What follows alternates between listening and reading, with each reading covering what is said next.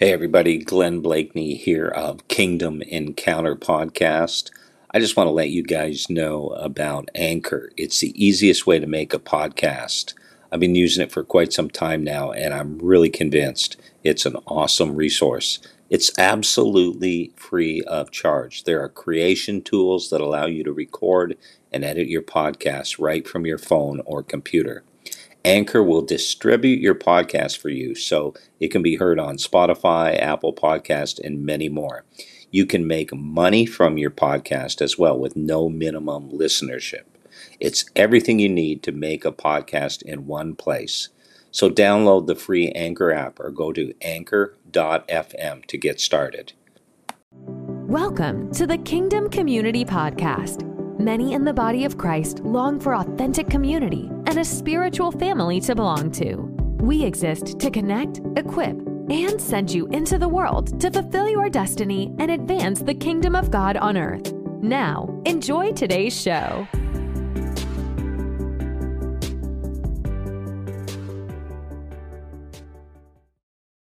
Amen. Has anybody, the old saying, you can't teach an old dog new, tricks, right? Okay. Now, how many in the house are not old dogs? Put your hand up. Okay. You say, I am not an old dog. All right. So that means you can learn some new things. Is that correct? All right. So the Bible says that we need to be growing into grace and the knowledge of the Lord Jesus Christ. No matter how long we've known the Lord, no matter how long we've been in church, we can grow, we can learn more, and we can understand the ways of the Lord in a deeper way. Amen? So we're going to look at something today, I believe, that for some of you, you hear that? That's me talking to you. Okay. That's a trick to get your attention. All right. So listen, for some of you, this may be new. Some of you maybe never have heard before what I'm going to share today. And if I share something that is biblical and you've never heard it before, what does that mean to you? What is your responsibility? The Bible said not to be just what? But doers. We are to apply it to our lives. Amen? But I want to talk to you literally about a plan and purpose of God for your life. Why are you on the earth? Why are you here? Some people say, well, I really don't know. I'm hoping one day I'm going to go to heaven. Listen, if that's the way you're thinking, you're missing it. You're missing it. And it would be a very sad thing at the end of our life that we look back and go, man, I wasted years. Anybody ever waste any years? Okay, some days, months, years, doesn't matter. The Bible says in Joel 2:25, I will restore to you the wasted years. Come on now.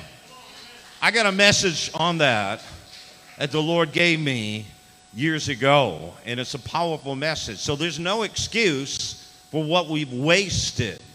Because it's like, Lord, I'll make it up to you. You can never make it up to God. I think about it. How can God restore our wasted years? Think about that. How do you go back and restore what you've wasted?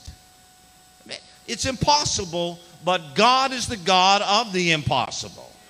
Humanly speaking, we cannot do it, but God said, I will restore to you. It's a big difference. Lord, I'm going to make it up to you. I should have never done that. I feel bad. And the Lord looks at it and goes, how are you going to do that? Just step into my grace. Step into your purpose, your identity. Man, I want you just to look at your neighbor and say, who do you think you are? Just look at your neighbor and do it with a great big smile, okay? Do it with a smile and just say, who do you think you are? Now, some of you have already said that this morning to your better half. I don't know. But, all right. Now, you look back at your neighbor and say, I know who I am because I know whose I am. Okay. All right. Because you never know who you are until you know that you belong to him. You need to understand him. And I want to share some things about identity. I'm going to talk about identity, but I want to talk to you about God's original plan and purpose for not only you as an individual, but for his people. What we call the church, which we know, how many know the church is not the building, right? All right, I mean, we got Joe Denton here, and Joe's from Honduras. He's a missionary. He's part of the Kingdom community as well, which is, we are just a people that are coming together from all over the world just to see the glory of God fill the earth, and people come into that place of a real relationship with him. And, you know, where Joe is, there's really not many buildings, but they're out there worshiping God, encountering his presence. So it's not about the buildings, it's about the people. The church is the people of God, but it's not just the people that are just like, okay, hey, I know the Lord, I belong to him. The very term ecclesia in the New Testament language, there we go, Pastor, a little Greek word there, literally means a people that have been called out and separated to bring forth God's purpose on the earth by decreeing what heaven is saying and by implementing it. So that means that we need to be prophetic, meaning we need to hear what God is saying. What is the Lord saying to me? We know that through his word, through the scripture, but we also hear the voice of the Holy Spirit. Do you believe that? How many know that God still talks? How many know that God is communicating his will, and he wants you to hear his voice? He wants you to understand his ways. When he appeared to Saul on the road to Tarsus, and he actually said that I've appeared to you, and it says that you might hear my voice, that you might see the Holy One, that you might know him, that you might hear his voice, and that you might see him. Come on, guys.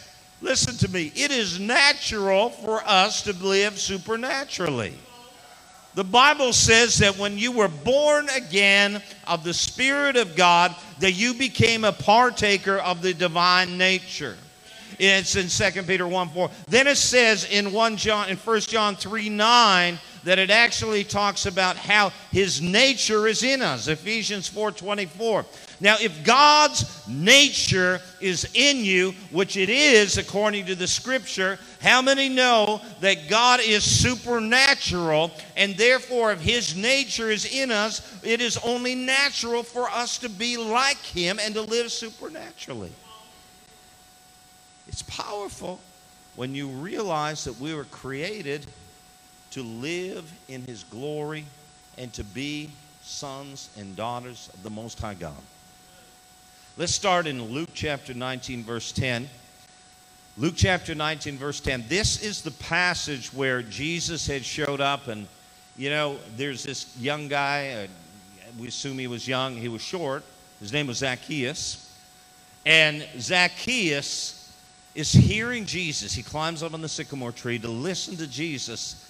And then his response to Jesus is basically, Lord, everything I've done wrong as a tax collector, I've stolen from people, I've taken and I've exploited. He said, I'm going to restore it.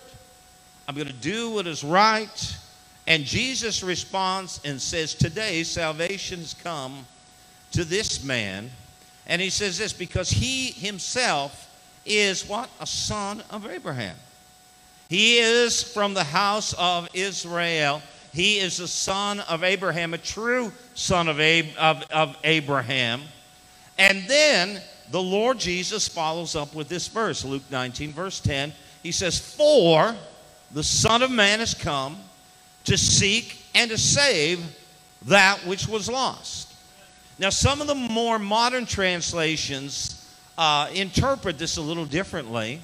They talk about how the Son of Man has come to seek and to save those that are lost. But just to really just be brief about this, when you study this in the original language and you break it down literally, speaking of a person, the personal terminology is not inherent in this verse.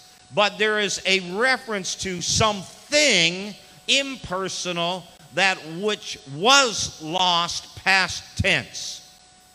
Now, if you were saying, the Lord comes and Jesus' desire is to save people that are lost, right? He does that. But look at this. He came to seek and to save that which was lost. He came to seek, he came to say, sozo, and he came to do what was lost. Now, very interestingly, the language speaks of something which was lost, past tense. The word save in the Greek sozo carries the idea of being delivered from the evils which obstruct the reception of the Messiah's kingdom and deliverance. So the whole purpose of salvation, and we've been preaching about this all weekend, has to do with receiving the kingdom. We talk about salvation and the good news that Jesus saves, and that's biblical. We understand that. But, there's only one time in the entire New Testament where the gospel is referred to as the gospel of salvation. It's found in Ephesians 1, verse 13. But repeatedly, we read about the gospel being the gospel of the kingdom. Why? When you take refuge in the kingdom, you experience salvation. Now, let's just say you were in a country that is not your land of citizenship. It's not the place where you have legal rights. And something happened to you, and you were in grave danger, and you had to flee in order to find protection. Most likely, the place you're going to go to is the embassy of your nationality, of your citizenship. And once you step into that embassy and you are there, you are by law on the soil of that country of your origin, of your citizenship. And while you are there, you actually are finding refuge and protection. So we are called to be children of the kingdom. Colossians 1:13 says, when you are born of the Spirit of God, you are translated from the kingdom of Satan's domain into the kingdom of God's own Son. So we move out of darkness into the light.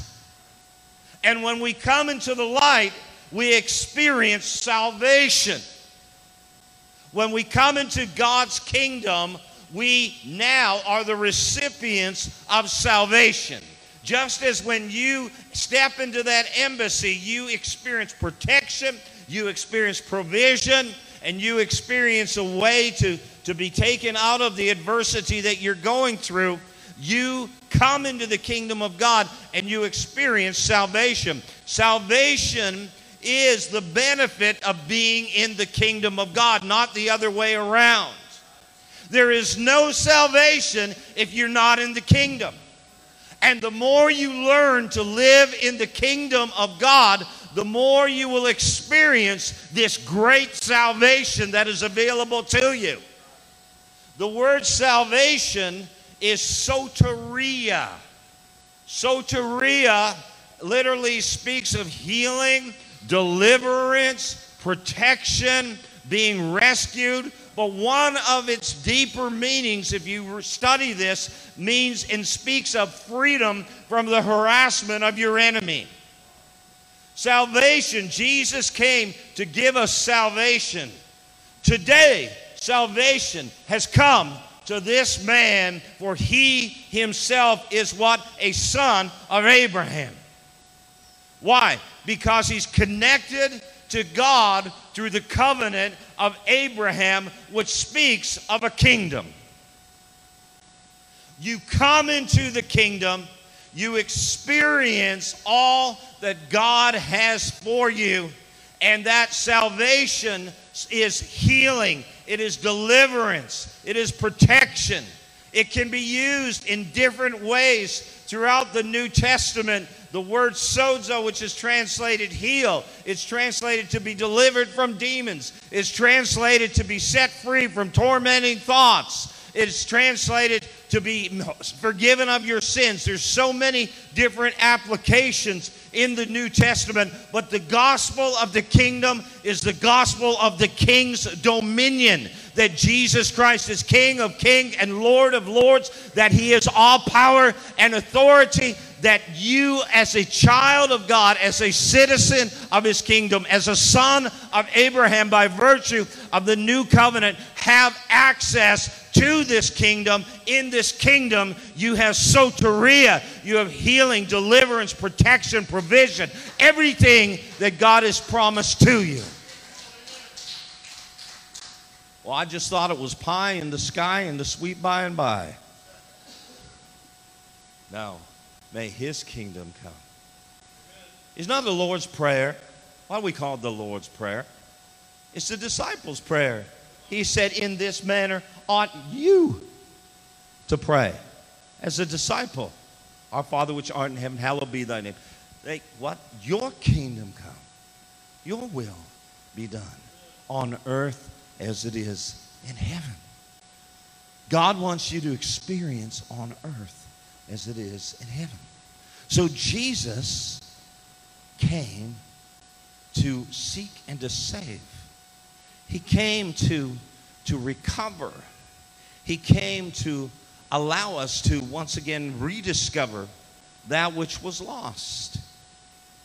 As I said, the terminology speaks of being delivered from the evils which obstruct the reception of Messiah's kingdom and deliverance. God wants to remove every hindrance, every obstruction, anything that would hinder you from experiencing the fullness of what is available to you, because not of who you are, but because of whose you are.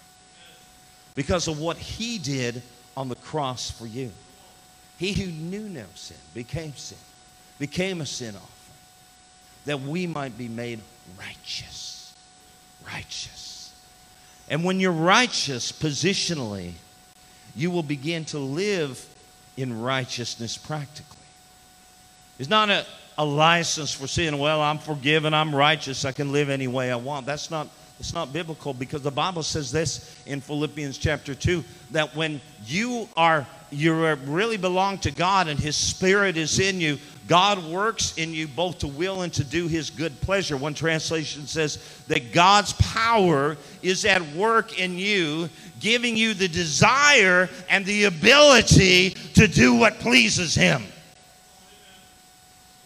Man, you know, so many people are like, man, I wish I could change. I wish I could change. I wish I could just stop thinking this way. I would stop doing this. Stop abusing. Stop using. Whatever it is. And listen, guys, we don't understand who we are because we don't know who he is. And until we step into that place of knowing him, we'll never step into a place of freedom. So many people, religious, go to church, do the right thing, but they don't know him. You know, Jesus said, it's in John chapter 5, to the Pharisees, the religious leaders. He said, you diligently study the scriptures. These scriptures testify of who I am. But you refuse to come to me, that you might have life, that you might have Zoe, as Pastor was teaching. You study the scripture, Pharisees. Do you know that when a young man was chosen to ultimately become a Pharisee, by the time he was 18 years of age, he had memorized the Torah, Genesis, Exodus, Leviticus, Number, and Deuteronomy. By the time he was 30 years of age, he had memorized the Tanakh, the Old Testament. Many. There's a place to study the Word. Yes, study to show yourself approved unto God. But in all of that, you can still miss the author. Not know the God of the Word, even though you know the Word of God. Jesus said, the Scriptures testify to who I am. You ever see these guys on the internet? Like they are here to tell us how wrong we are about everything we believe. I mean, they did a whole radio show on me. And they never once talked to me and asked me, who are you? What do you believe? They did a radio show, a podcast, pushed it out all over the world, said I'm a false teacher, I'm a false prophet, I believe this, that, and this, which I don't. And you know what it was over? Because I said God still does miracles today.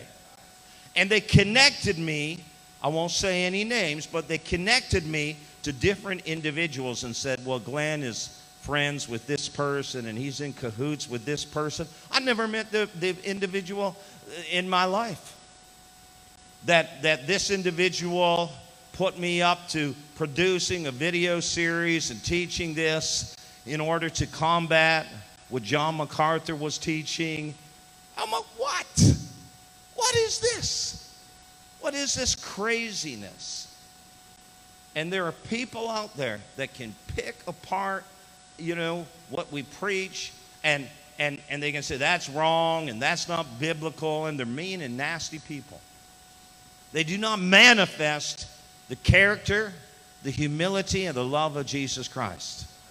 I believe in sound doctrine. I believe we need to be biblical in all that we do. But ultimately, we have to look at the fruit. How many of us got it all together? How many of us have all our T's crossed and all our I's dotted? I mean, we're still learning. We're still growing. And there's things that I used to believe that I no longer believe. And there's things I didn't believe that I now believe. But ultimately, I am in a process of becoming more and more like Jesus himself.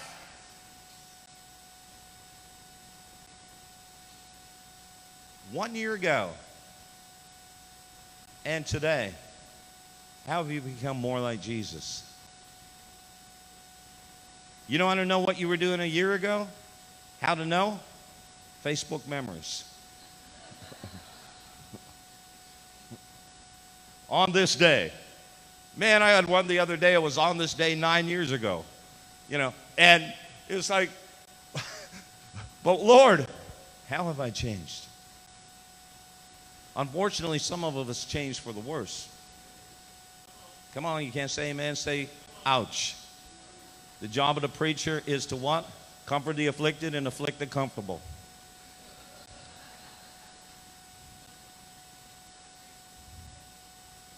Sometimes we need a little bit of affliction.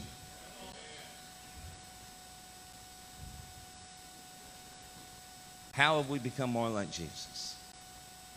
See, Jesus came not only to forgive us, but to restore those things that humankind forfeited as a result of the disobedience of the man and the woman in the garden. In other words, he came to reestablish God's original kingdom purpose, how to live in his kingdom. There are three main elements I just want to look at very quickly this morning. There's a lot I could say about this. I'm writing a book about it, and it's done, but the publisher hasn't got it released yet. But the point I'm trying to make here is we need to start off going back to the beginning, Genesis chapter 1, right? It talks about how God created humankind, the man and the woman, in his image and likeness, and he called them man.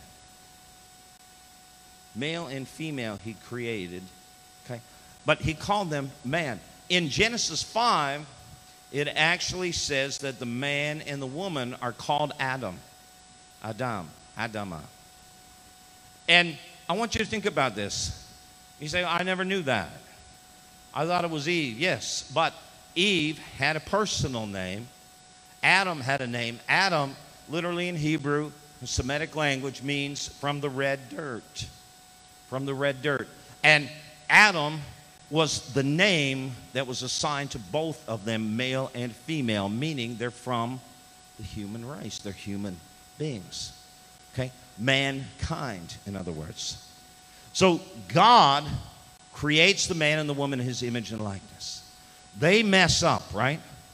And it was brought to our attention on one of the sessions yesterday that on the day you eat of this fruit, you will what? Surely die. Now, they did not drop dead physically, but spiritually they died. They lost their spiritual life, the life of God. So he came to restore what was lost. First of all, we read in Genesis chapter 3, verse 18, that after they transgressed, they ate the fruit that was forbidden, that they heard the sound of the Lord God walking in the garden in the cool of the day. Now, think about this. They heard the sound of the Lord God walking. Now, I don't know about you, but if I heard some, bushes moving or some trees, I would be like, what is that? How do you know what that is? Well, evidently, this wasn't the first time that God showed up in the garden, because they heard the sound of the Lord God. There was a sound that was different. This was the sound of the Lord God. They'll be like, hang on, listen for a minute. What's that? That's not a cheetah. That's not a lion like in Zimbabwe, or an elephant, or, that's not a monkey like in Honduras. That's not whatever y'all have around here. I know there's some crazy critters around here. But that's not one of those, man. We know that sound. That sound is the sound of the Lord God walking in the cool of the day. So they're like, okay, God is here. But now what is their response? Evidently, for the first time, they respond differently. They hide themselves behind the trees. Cover up. Later on, of course, we read that they have sewn together fig leaves. I think it's in the preceding verse, to try to cover their nakedness.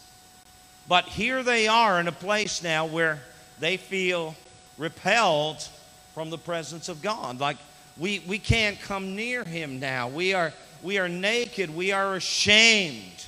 So what was lost initially was intimacy with God. Personal relationship with God. That was the first thing they lost.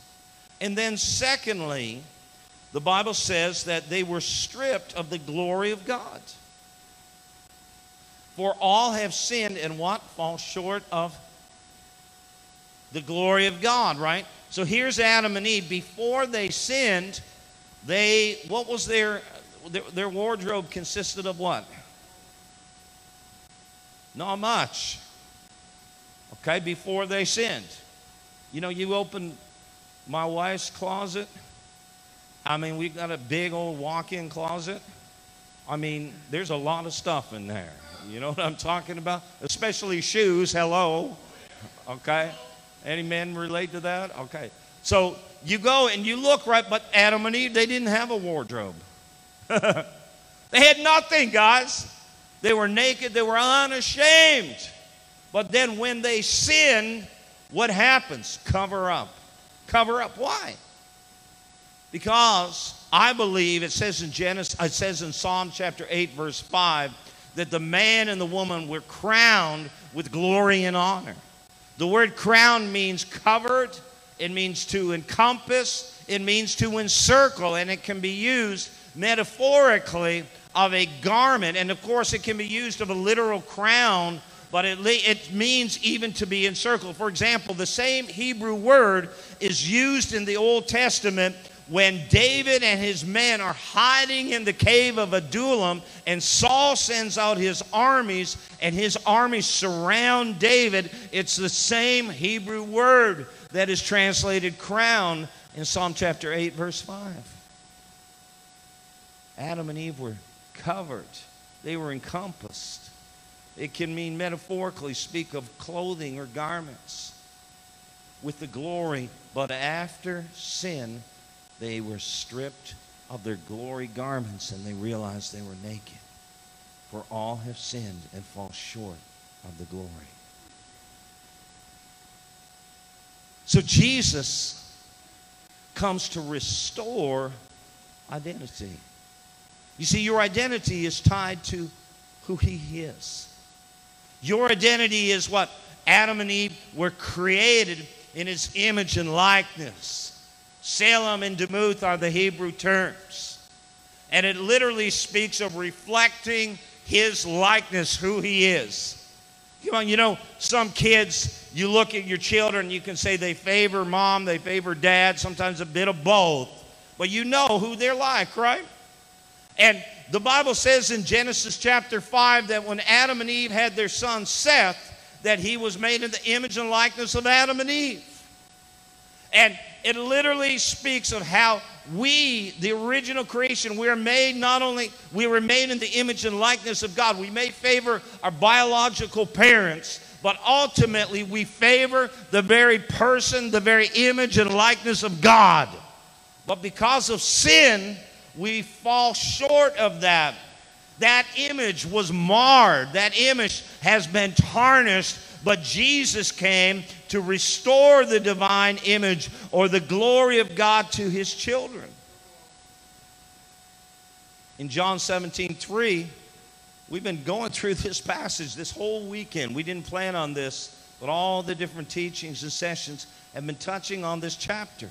John 17, Jesus' high priestly prayer. He's praying for himself. Then he prays for his disciples who were alive at that time. Then he prays for every person who will come to believe in him and be a disciple in the generations to come, even for you and me today. He prays for in John chapter 17. Powerful. Powerful. Y'all listening? Say, Jesus prayed for me. He prayed for you. How many know you need some prayer? Amen. Look at your neighbor and say, I'm a mess. No, I'm kidding. I need pray for me. Now look at your neighbor and say, I am a masterpiece. But I'm also a work in progress. All right. Okay. Let's be humble, but let's know who we are as well, right? We're a work in progress, but we are his masterpiece. Come on. Ultimately, so he came to restore intimacy. John 17:3, this is eternal life, that they may know you, the only true God, and Jesus Christ whom you've sent. Listen, I want you to hear this. That went, okay, listen. John 17:3, say it with me. You ready?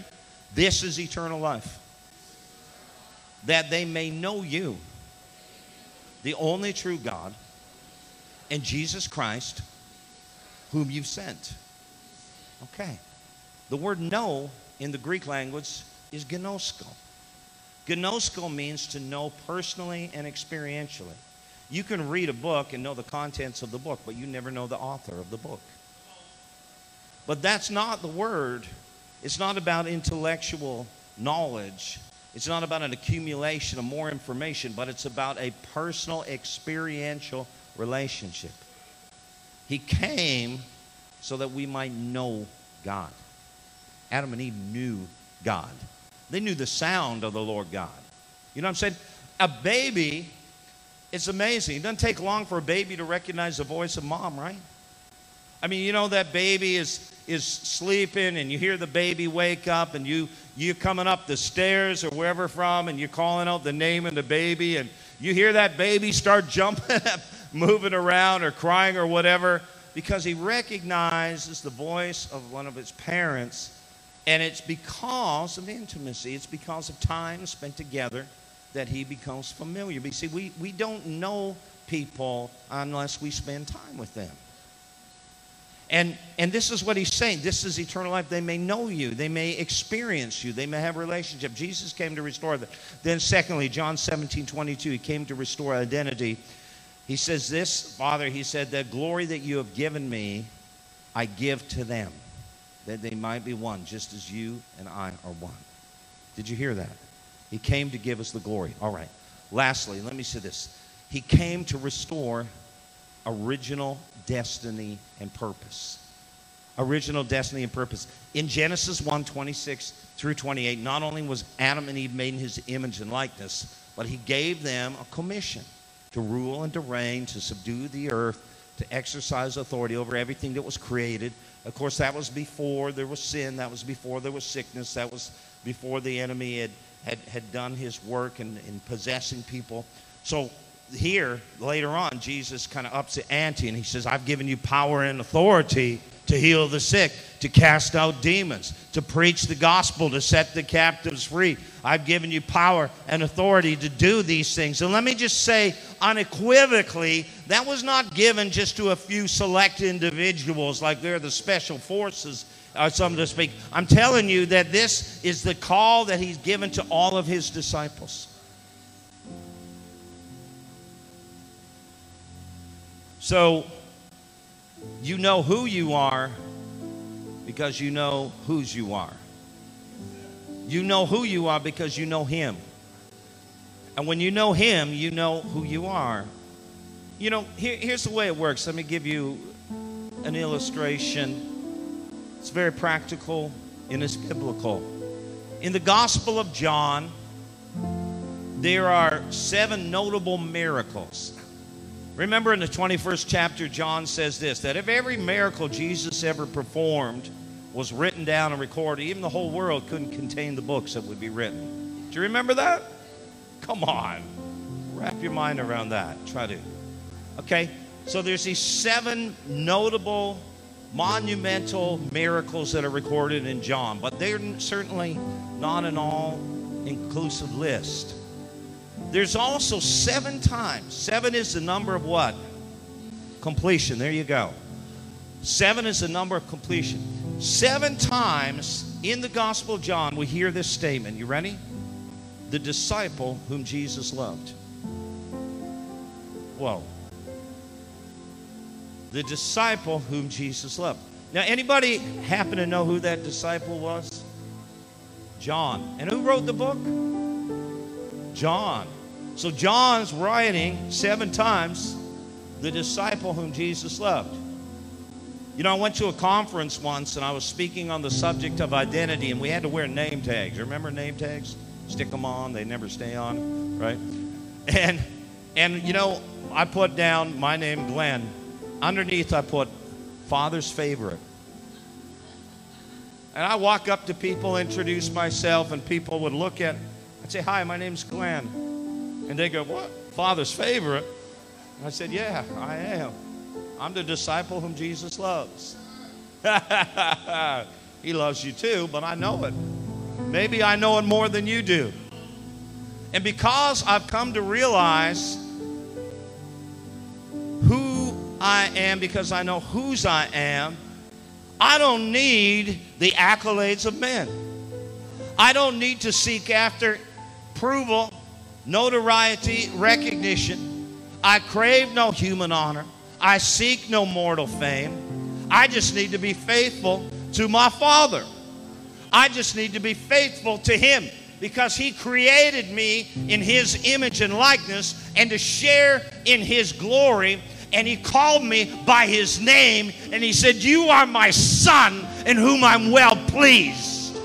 And I want you to know this morning that you were created and are created in His image and likeness. And sin has destroyed the communion. And sin has cut off the flow of that love and that grace and the glory. But God wants to restore it to you. He wants to set you free. He wants to deliver you. But it will come through an identification revelation. You need to know Him. And then as you know Him, this is eternal life, that they may know you, the only true God, and Jesus Christ, whom you sent. So this disciple whom Jesus loves is John.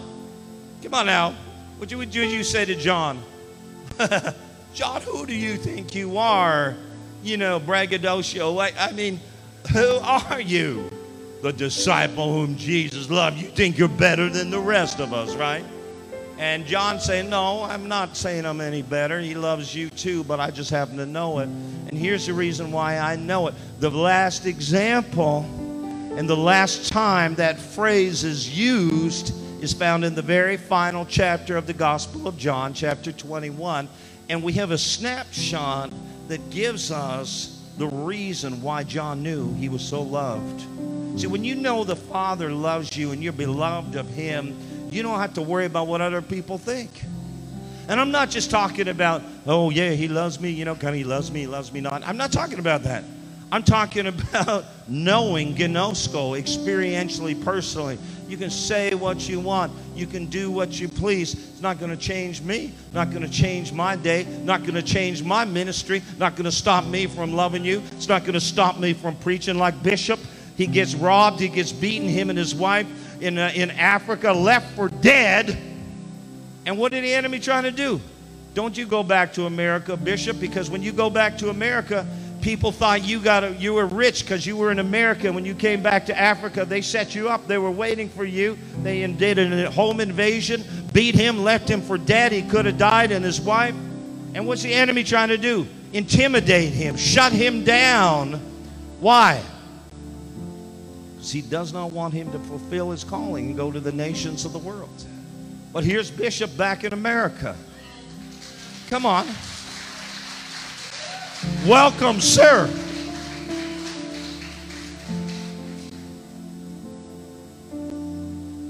And you see, he knows who he is. He didn't have no issues with those guys. He forgave them. He prayed for them. You see, the point is, this disciple whom Jesus loves, the very last example of this, John has his head on Jesus' chest.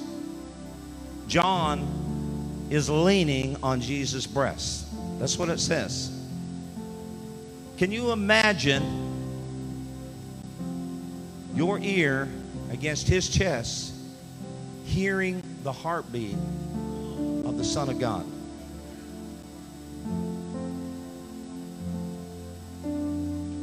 That's how up close and personal he wants to be with you. Keep away from me. Security team, come on now. You know what I'm saying? Jesus was up front and personal, up close. And what happens, the disciple whom Jesus loved, why did John know he was loved? Because he knew Jesus. Because of his intimacy with Jesus, the Son of God. You know, I believe Jesus spoke to John favorably. I believe Jesus told him he loved him. I believe Jesus. But even if he didn't, there was something that was released, that was imparted.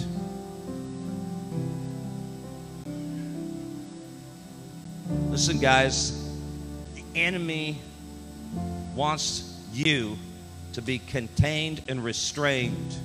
And one of the greatest ways he does that is by challenging the reality of your identity. When Jesus came out of, he was baptized in the river Jordan. And what did the Father say when Jesus was baptized? This is my beloved Son, identity, with whom I'm well pleased. Right? And then what did the devil say? If you are the Son of God, right? If you are. I mean, what do you mean, if I am? Like, there's no question about it, devil. And you want, listen to me, you need to understand whose you are. You need to understand whose you are. No questions about it. You belong to God or you belong to the devil. To whom do you belong this morning? To whom do you belong? He who sins is of the devil. If you belong to him, you may mess up, but it's not going to be habitual. And when you mess up, you're going to feel bad about it, because it's not natural for you to live in sin when you're in the new covenant, because his nature is in you. Who do you belong to this morning? Do you know Him? Do you know that you belong to Him, that you are a child? Or do you walk in His glory? Do you understand you were created in His image and likeness? And what is He called you to do? Out of intimacy and out of identity, you will know your purpose. You will know your destiny. He will speak to you, and He will show you what He's called you to do with your life. I could say so much more, but I'm going to stop right there. Let's stand together, please.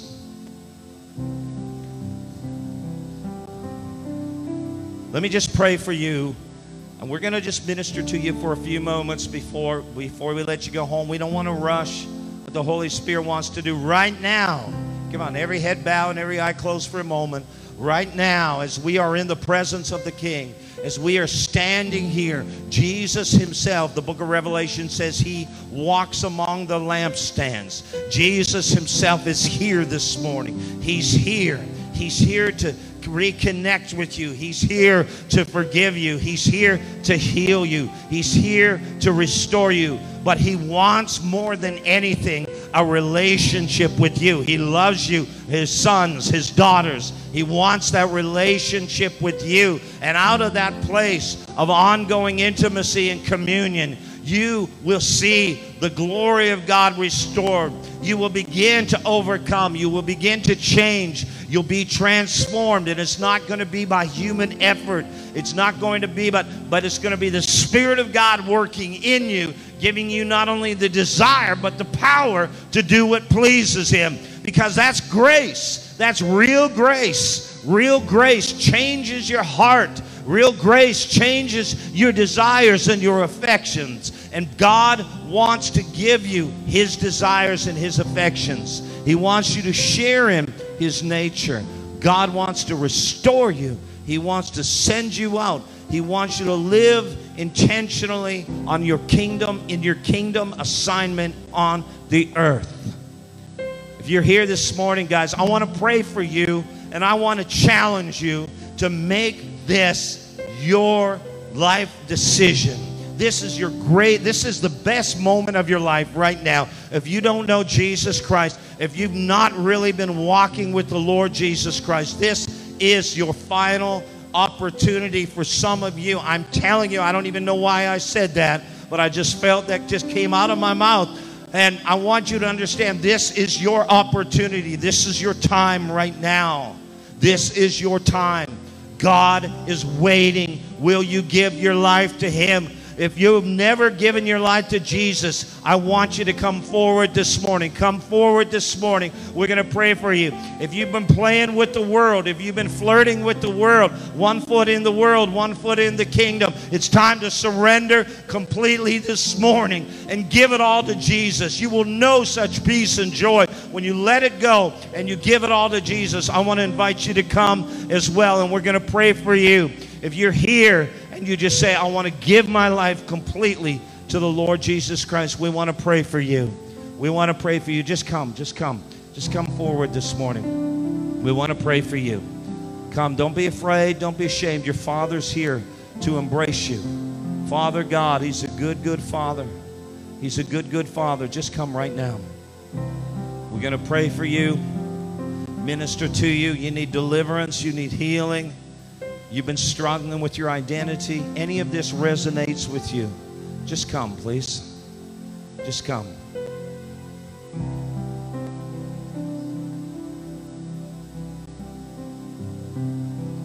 Just come. Bless you guys. I'm going to ask our pastors that are here, my wife Lynn, she's also a pastor, to come and just minister to you guys. This is the most beautiful time of your life right now, I believe, for some of you. This is a season and a time of breakthrough. A season and a time of breakthrough. God bless you. God bless you. I want you to pray with me. In just a moment, I want some of you guys to pray with me. Yeah, bless you guys. Thanks for coming forward. Keep coming. Just come up and make a straight line, please. Thank you. Just come up. Come on now. These men and women of God here, pastors, you begin to minister to these people.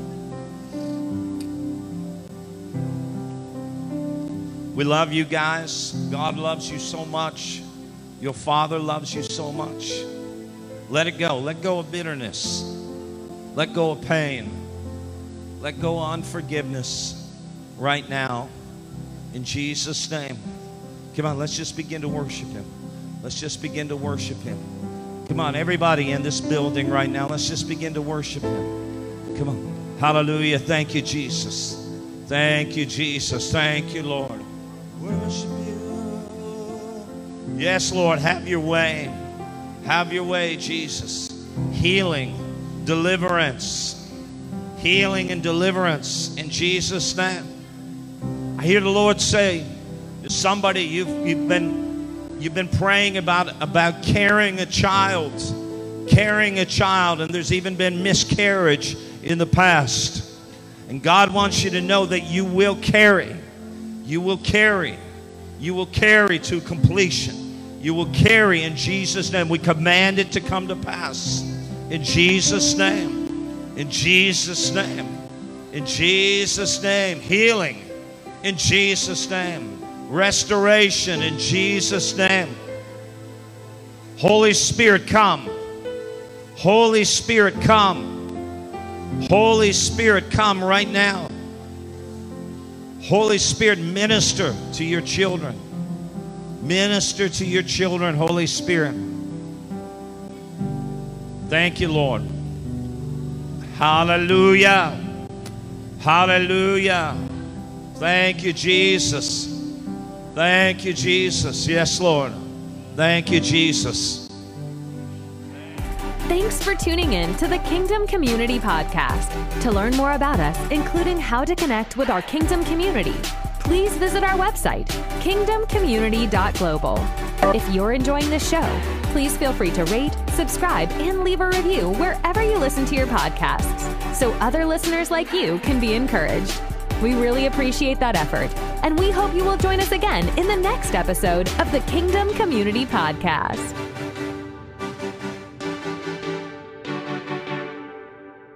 DoorDash helps you make cash fast. All you need is your bike and a smartphone. The sign-up process is super quick and easy. Now, you get to choose your own hours and be your own boss. And best of all, you get to keep 100% of your tips. Download the DoorDash driver app today to get started.